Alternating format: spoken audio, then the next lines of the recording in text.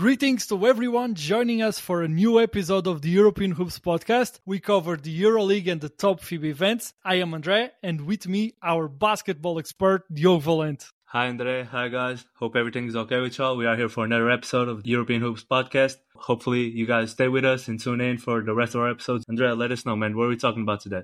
Today we bring you our recap of the last week action of the Euroleague. This will be a two-part episode. Today on part one, we will be recapping the late game from round two between Maccabi and Milano that was played last week, and also the first four games of round six were played between Red Star and Bayern, Fenerbahce, Olympiacos, Žalgiris and Asvel, and also the game between Valencia and Alba. We will waste no time and we will get to the game between Milano and Maccabi, a very important road win for Maccabi that won Milano 98-90. The MVP of this game for Maccabi was Jaziel Rivero with 21 points, 4 rebounds, 1 assist and 2 steals, and the ability of Maccabi to take better care of the ball with 18 turnovers against 14 allowed them to thrive in this game. They dominated the game in fast break points with 11 against 6, and also on points of turnovers with 20 against 14. And those were some of the keys for this very important road win in a game where Milano started the game better with 32 points in the first quarter, but Maccabi was able to answer and to be the more consistent team across the 40 minutes.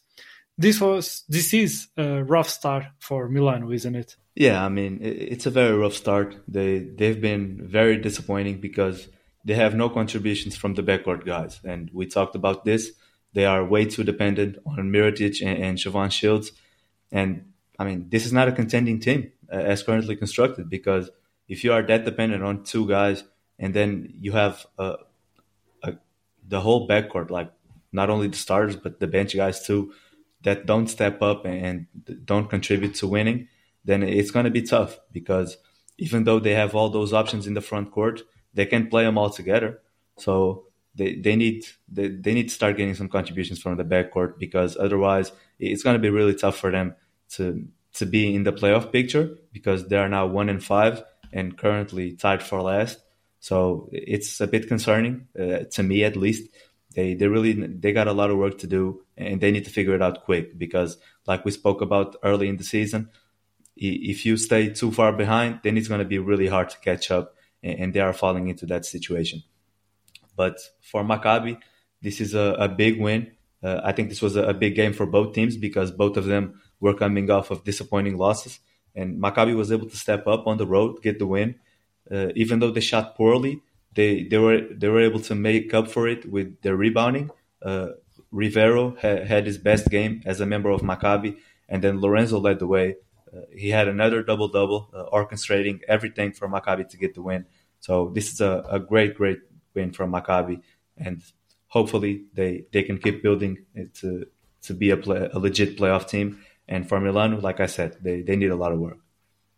When we started to preview this season, and if I had told you that after 6 rounds, Milan would be tied in last place with Alba and Asvel, and would have been out-rebounded by Maccabi in the sixth round, the second round game that was played later, that certainly wasn't what we were expecting, was it?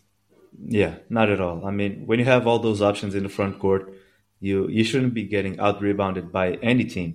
And we know Maccabi, they have a couple of options inside, but it's not like they are dominant bigs.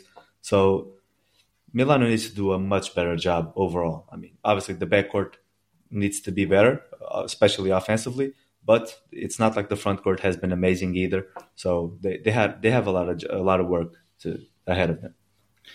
I really wonder what will it take for them to snap out of this moment and to start performing at the level of the talent that they have within this roster.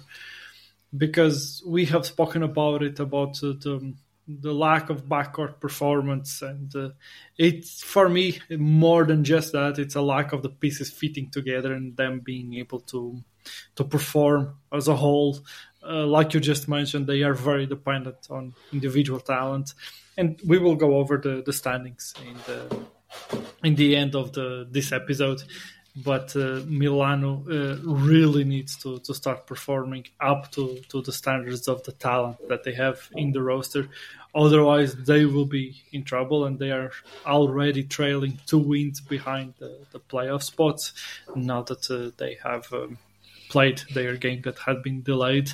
And this is a tough situation for Milano that we didn't expect it to see them at in this stage of the season, but at the same time we knew that this was a team with some new pieces. It was a team with an interesting fit, and we were always curious to know how all the front court options will be used. And there is a long way ahead of this Milano team, but they do have the talent to be able to start performing as a higher level EuroLeague team. Yeah, for sure. Let's then start looking at the games of round 6, and we start with the game between Red Star and Bayern. It was a game that we expected to be competitive, and Red Star showed up. And at home, we had pointed out that they would be seen as favorites into a matchup that could be a hard one against Bayern, and they got the 6-point win, 74-68.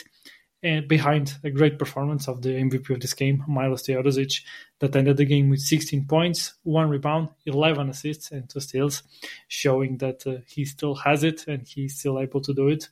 Some key factors for this game was Red Star ability to take care of the ball. They turned over the ball only 11 times against 17 from Bayern, while they were able to be competitive on the rebound battle. That would always be a very important aspect of the game. And they did the most of their second chance points opportunities, scoring 15 points out of second chance opportunities against only 4 from Bayern Munich. That certainly was key for them to be able to stay on this game and to be able to control and win this game in the end. It was with a great defensive fourth quarter, allowing only 9 points from Bayern, that Red Star closed this win. And it was a game with crazy plus-minus indicators in a game that ended by only a 6-point margin. We had Milos Teodosic with 21 points. We had Rokas Giedraitis with plus 18 points. Iago dos Santos with plus 14 points. Do you think that mix and matching these lineups and just being able to find more consistency is the way to go for this Red Star team that we recognize it's extremely talented? Well, it's definitely something that they can look at and try to play it that way because I think this was an overall team effort by Red Star. Milos still looks amazing, and Red Star did a great job keeping up with Bayern on the boards. I thought that was very important for them to get this win. Bayern did a much better job shooting the ball, but Red Star, while struggling shooting, they were able to get to the free throw line, and they were able to cause turnovers to Bayern, and that allowed them to always stay in the game, even though they were down for 3 quarters. Then Iago dos Santos was crucial on that fourth quarter comeback, and he hit the dagger to close it out for Red Star. So playing at home against a tough team like Bayern, I thought this was a very important win, and that fourth quarter, especially defensively, only allowing 9 points was elite. So they definitely need to look to that and try to be a consistent defensive team overall, because if they do that, they have a lot of firepower offensively. They have a lot of guys who can create. So obviously that could be a blueprint for them to follow. This is a game with some wild plus-minus records for a game that ended with a 6-point difference. Milos Teodosic had a plus 21 in 27 minutes that he was on the court. We had other players like Giedraitis with a plus 18, and Iago dos Santos, he was very important on this game, and we have been seeing his role growing and he becoming the offensive force that he can be for this Red Star team, has a plus 14. These are like strong indications of a team that doesn't have the consistency across the game. And what are the aspects of the game and the way that Red Star plays that you think that they are able to find that consistency and to be able to perform across the 40 minutes at the level that they can with this talented roster? I think it has to be defensively, because if they can be consistent defensively, I just believe the offense will look so easy for them because they have that type of talent. Like they just got to commit to playing good team defense, to communicating, and just be consistent because they have these moments like they had in the fourth quarter where they can be great defensively and they can take a whole team out of their game. But if they don't do it consistently, it's going to be very hard because with all these highs and lows, other teams can gain some momentum and then they might not have what it takes to turn the game around. So if they can do what they did in the fourth quarter, obviously they're not going to allow 9 points every quarter to any team. It's going to be more. But I'm talking about the effort and the commitment. I just think it has to be with that they face the rest of the season because we talked about this a lot of times. For this team, it's all about the defensive consistency because if they can do it, I just think offensively they have no problems. Yeah, they won't allow 9 points in each quarter, but if they can keep the points that they allow per quarter slightly lower and just balance things out across the whole game, that will certainly be a key for them to be able to perform at a higher level and mostly at a consistent level. Next, we had a matchup that we predicted to be extremely competitive, and that's what we got. A 79-77 win from Fenerbahce over Olympiacos. This will always be a hard road win for Olympiacos, and in this rematch of last year's playoffs, this will always be a game that Fenerbahce will want to win, and they were able to lock the win, even if only for 2 points. The best player for Fenerbahce on this game was Giorgio Papagiannis with 15 points, 2 rebounds, 1 assist, 2 steals, and 1 blocked shot, while Alec Peters had the best PER of the game with 19 points, 6 rebounds, 2 assists, 1 steal, and 1 block shot as well. This was a competitive matchup, and as we expected, it will come down to the ability of Olympiacos to disrupt Fenerbahce offense and how Olympiacos will be able to impose themselves on that aspect of the game. Fenerbahce was able to take very good care of the game with only 9 turnovers on this game against Olympiacos, and that will always be the key for them to be able to conquer this win. A strong start by Fenerbahce with 29 points in the first quarter allowed them to build an advantage that was big enough for them to, in the end, secure the win, 79-77. What were the main keys on this game? The key of this game was clearly the first quarter because obviously this was a very close game overall. Could have went either way, and obviously a lot of controversy on this one. In my opinion, Nigel Williams-Goss did get fouled, but that's not why they lost the game. They allowed Fenerbahce to be dominant in the first quarter, and then they had to play catch-up the rest of the way. And even though they came close, they were never able to get the lead. So obviously that first quarter costed them a lot. But shout out to Fenerbahce because they started the game with a lot of energy and they were being super aggressive defensively and on the boards. So that gave them a clearer way for the rest of the game. We know Olympiacos struggles to score a lot of times. So to overcome a deficit like they had in the first quarter was going to be tough. So a great job by Fenerbahce starting the game that way. And obviously, that was the difference here in this game. We had said that taking care of the ball will be crucial for Fenerbahce aspirations to win this game. And they ended the game with 9 turnovers. They did a good job on that front. And we said it that for Olympiacos would be the ability to control the game defensively and to impose themselves defensively against Fenerbahce. And I guess in the end of this game, we just saw what we expected. And Olympiacos doesn't have at the moment the firepower to be able to catch up with the team when they allow them such a big margin to start the game. They just gave them too much early on. Of course, the game ends by 2 points, and we understand that Olympiacos could have won this game. But for Olympiacos team, it's a team that at the moment don't have too big of a margin in terms of their offensive output to just allow teams to go on these big rounds and then be able to easily come back and win games like this. But I want to look at the positives with Olympiacos, and Alec Peters had a great performance for this Olympiacos team. Would you say that they found a more than suitable replacement for the MVP Zankov? I mean, I don't know if you can say that much, but I think Alec Peters has been playing at a very high level this season, and this game was no different. He's been a very important piece for them, and he's been one of the most consistent players for them as well. So, as far as getting a replacement, sure. Uh, Obviously, it's not the same level of player, but they found a very good option for that four spot.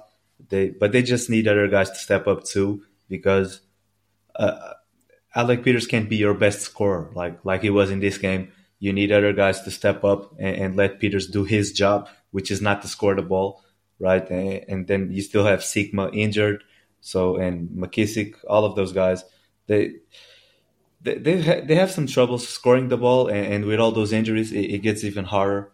So I'm curious to see this Olympiacos team at full strength, even though I still don't think they have enough offensive wise.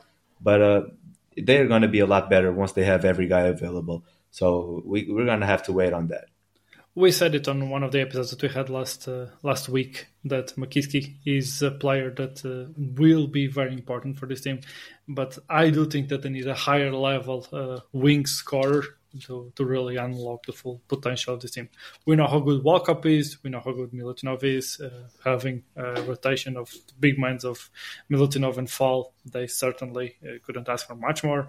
They do have very consistent players across all the positions. They just need a high-level wing scorer to really unlock this team and to just elevate them back to a contender status that right now I think they are just a step below that, with a very high floor given by their consistency, great coaching, very high-level players. They are just that piece away from being able to be that team. I do wonder if McKinsey will be that player, and that's all that it will take for them to be fully healthy and at full force. I lean no at the moment. I do think that they need that high level wing scorer to really be back to the full contender status. Next on the docket, we have the game between Žalgiris and Asvel. It was a very important first win in the competition, in this edition of the competition for Asvel, 91-88, that leads Žalgiris to an unusual rough start playing at home, where they are currently with 1 win and 2 losses, playing in front of their home crowd, that we know it's one of the strongest home crowds and home court advantages in the whole competition. The MVP of the game was Timothée Luac-Cabarot, that ended the game with 19 points, 6 rebounds, 1 assist, 3 steals. And the best for the home team was Keenan Evans, that ended the game with 19 points, 6 rebounds, 7 assists. And that lacked help, despite the good performance from Thomas Dimshan, that ended the game with 21 points. There wasn't a consistent support cast for Keenan Evans in the Žalgiris teams, and that has been shown, and it showed on games like this. As well, gets this win by stepping up defensively on the fourth quarter and allowing Žalgiris only 8 points on that quarter. And that was the way, with a 19-8 fourth quarter, that Asvel was able to lock this road win against Žalgiris. You had pointed out that this was a good chance for Asvel to be able to fight for their first win in the competition. Was this the way that you expected it to happen? Well, that was not the way I expected it to happen. But such a great job by them, being able to have a fourth quarter comeback like that with Žalgiris playing at home. Yeah, it's very hard to do, and Asvel did a very good job. It's the Pozeko effect, and I love it. I love his reaction to that win. I think that Asvel has obviously shown flashes of being a better team now with him. Offensively, they've been playing at a very high level, but they're going to have to be better defensively. I think offensively, the ball's moving around. They are scoring at a very high rate, and that is according to the talent they have. So they were supposed to be able to play this way, but the issue is still defensive, and they need to improve a lot to be able to stay competitive. They are headed in the right way, though. Getting this win, I think, was very important for the confidence of everybody in that club. So we'll see what they do going forward. I think they're heading the right way for sure. As far as Zalgiris, I mean, same thing, different day. I mean, I think they need more again, especially on the wings. They don't have a consistent scorer outside of Keenan Evans, and even him, sometimes he struggles. But that's something they need to address because they still haven't replaced Brisdakis, and I don't think they have enough to compete as currently constructed. So I would expect Zalgiris to look at the market still, but if they don't, I think it's going to be very hard for them. Even though, of course, there are games here and there where they can be competitive and they can play at a high level, but I think it's going to be more often than not them struggling to score and to compete with higher level teams than the opposite. So I definitely think they need to get someone else. With as well, I just take it. I take the offensive production. If they are able to take that part of the game where they should be good because they have very good offensive players and they are performing at a good level on that side of the court, I take it. I think that's the way for them to go, and hopefully the defensive side will come along and will improve as the season goes, and that's what will give them consistency for them to be able to perform and to aspire to go higher than the bottom of the standings. But they have the offensive talent, and I guess this is the first time that we are seeing it starting to be unlocked a little bit, and it looked good, it looked better, and that for me is the way for us to become a better team, a team that will play with more freedom, and a team that will be able to try to outscore some teams because they do have the individual talent to do that. But for Žalgiris, it comes down to exactly that. They don't have a group of players that offensively can, in a consistent way, to game after game, be the secondary scorers that the team needs alongside Keenan Evans. They do, or they probably will keep looking at replacing Brazdeikis with a player that will be that secondary scorer to play alongside Keenan Evans. Roland Schmitz usually is a very consistent player. This wasn't one of his best games, but we have players that at times, like Ulanovas, like Dimsha, like Brandon Manek, at times will have a big performance and big scoring output, but not in a consistent way. And that's what likes to this team, to be able to go into these fourth quarters where the games get close, and they will have alternatives that will be able to just keep them in the game and to close the games with these wins. And that's what really lacks to this Žalgiris team. If the other team is able to step up defensively and just give them troubles to what they are able to do, they really don't have many options and many solutions. And while this is a feisty team, it's a team that will play hard and that will always try to come back into games when they are down. They just simply don't have the talent to compete in certain situations against some of the teams, and that was visible on this matchup against as well into the fourth quarter. They just didn't have the secondary options alongside Evans to keep them in this game and for them to be able to lock this win when they were heading into the fourth quarter with an 8-point advantage. And we reached the last game of this part one of our recap of last week in the Euroleague. We will be recapping the game between Valencia and Alba. Another win for Valencia, a team that is part of a group of 5 teams that are tied for second place. A team that has been having a very impressive start, and they did it again on defense, allowing only 71 points by Alba. Valencia got the win 79-71, with the MVP of the game for Valencia being Semi Ojeleye, with 19 points, 7 rebounds, and 1 assist, and he had 2 steals to his personal count. This is a team that has several players that step up from game to game on the offensive end. They are producing enough offensively, but their defensive ability has been the difference setter for them and has been what is setting them apart. It has been a truly incredible start of the Euroleague season for Valencia. How high are you on them? Well, I think high enough. I mean, I see them as from what they've shown in these first 6 games, they are clearly a playoff team. there's nobody else playing defense the way that these guys are doing it. I mean, they've allowed over 75 points one time in 6 games, and that's their only loss. And it was like 77. It's not like it was 85 or 90 points. So they are clearly the best defense in the competition. I don't think there's an argument for anybody else so far.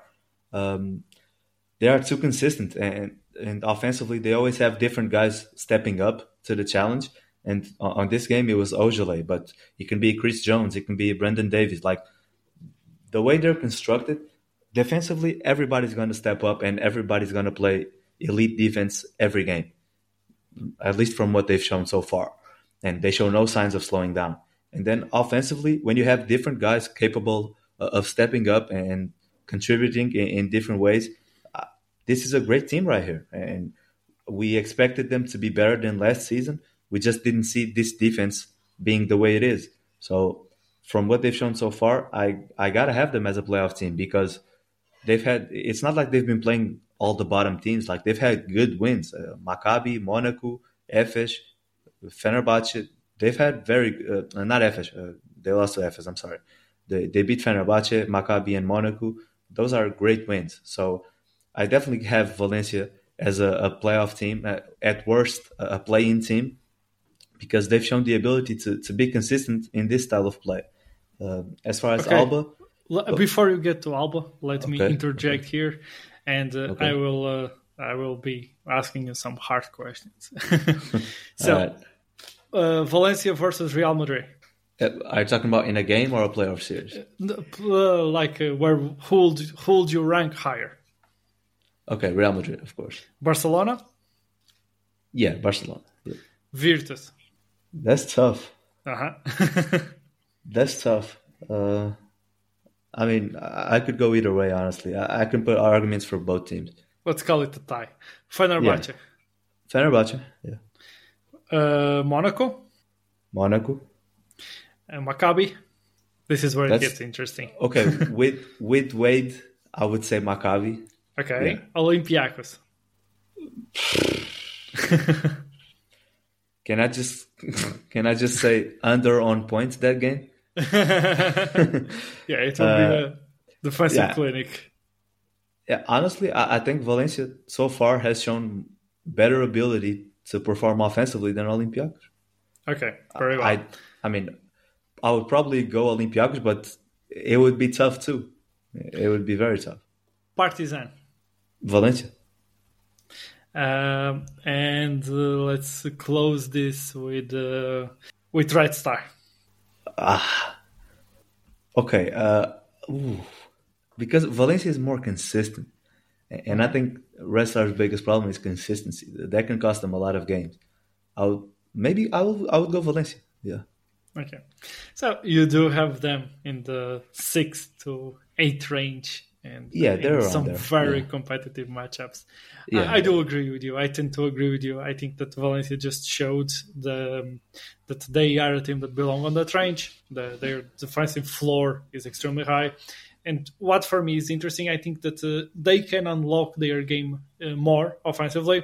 I think they can still improve their ball movement while they play an unselfish brand of basketball offensively, and they have willing passers and willing movers of the ball. I think they can do a better job at collectively to maximize their offensive outputs and to perform better offensively, sharing the ball, moving without the ball. And that for me is the way that this team goes a step even further and plays even better to really solidify them as a playoff team and as a team that can compete for the playoffs. But we also spoke about this before. It's not a team that has very, very big margins, and health is crucial for the aspirations of this Valencia team to aspire to win the season in this playoff picture that is highly competitive. But go ahead, continue with the breakdown of this game and move on to Alba. Yeah, I mean, Alba lost, but they hang in there. Like, it was a very competitive game, but ultimately Valencia was just too consistent, and they were able to close it out in the fourth.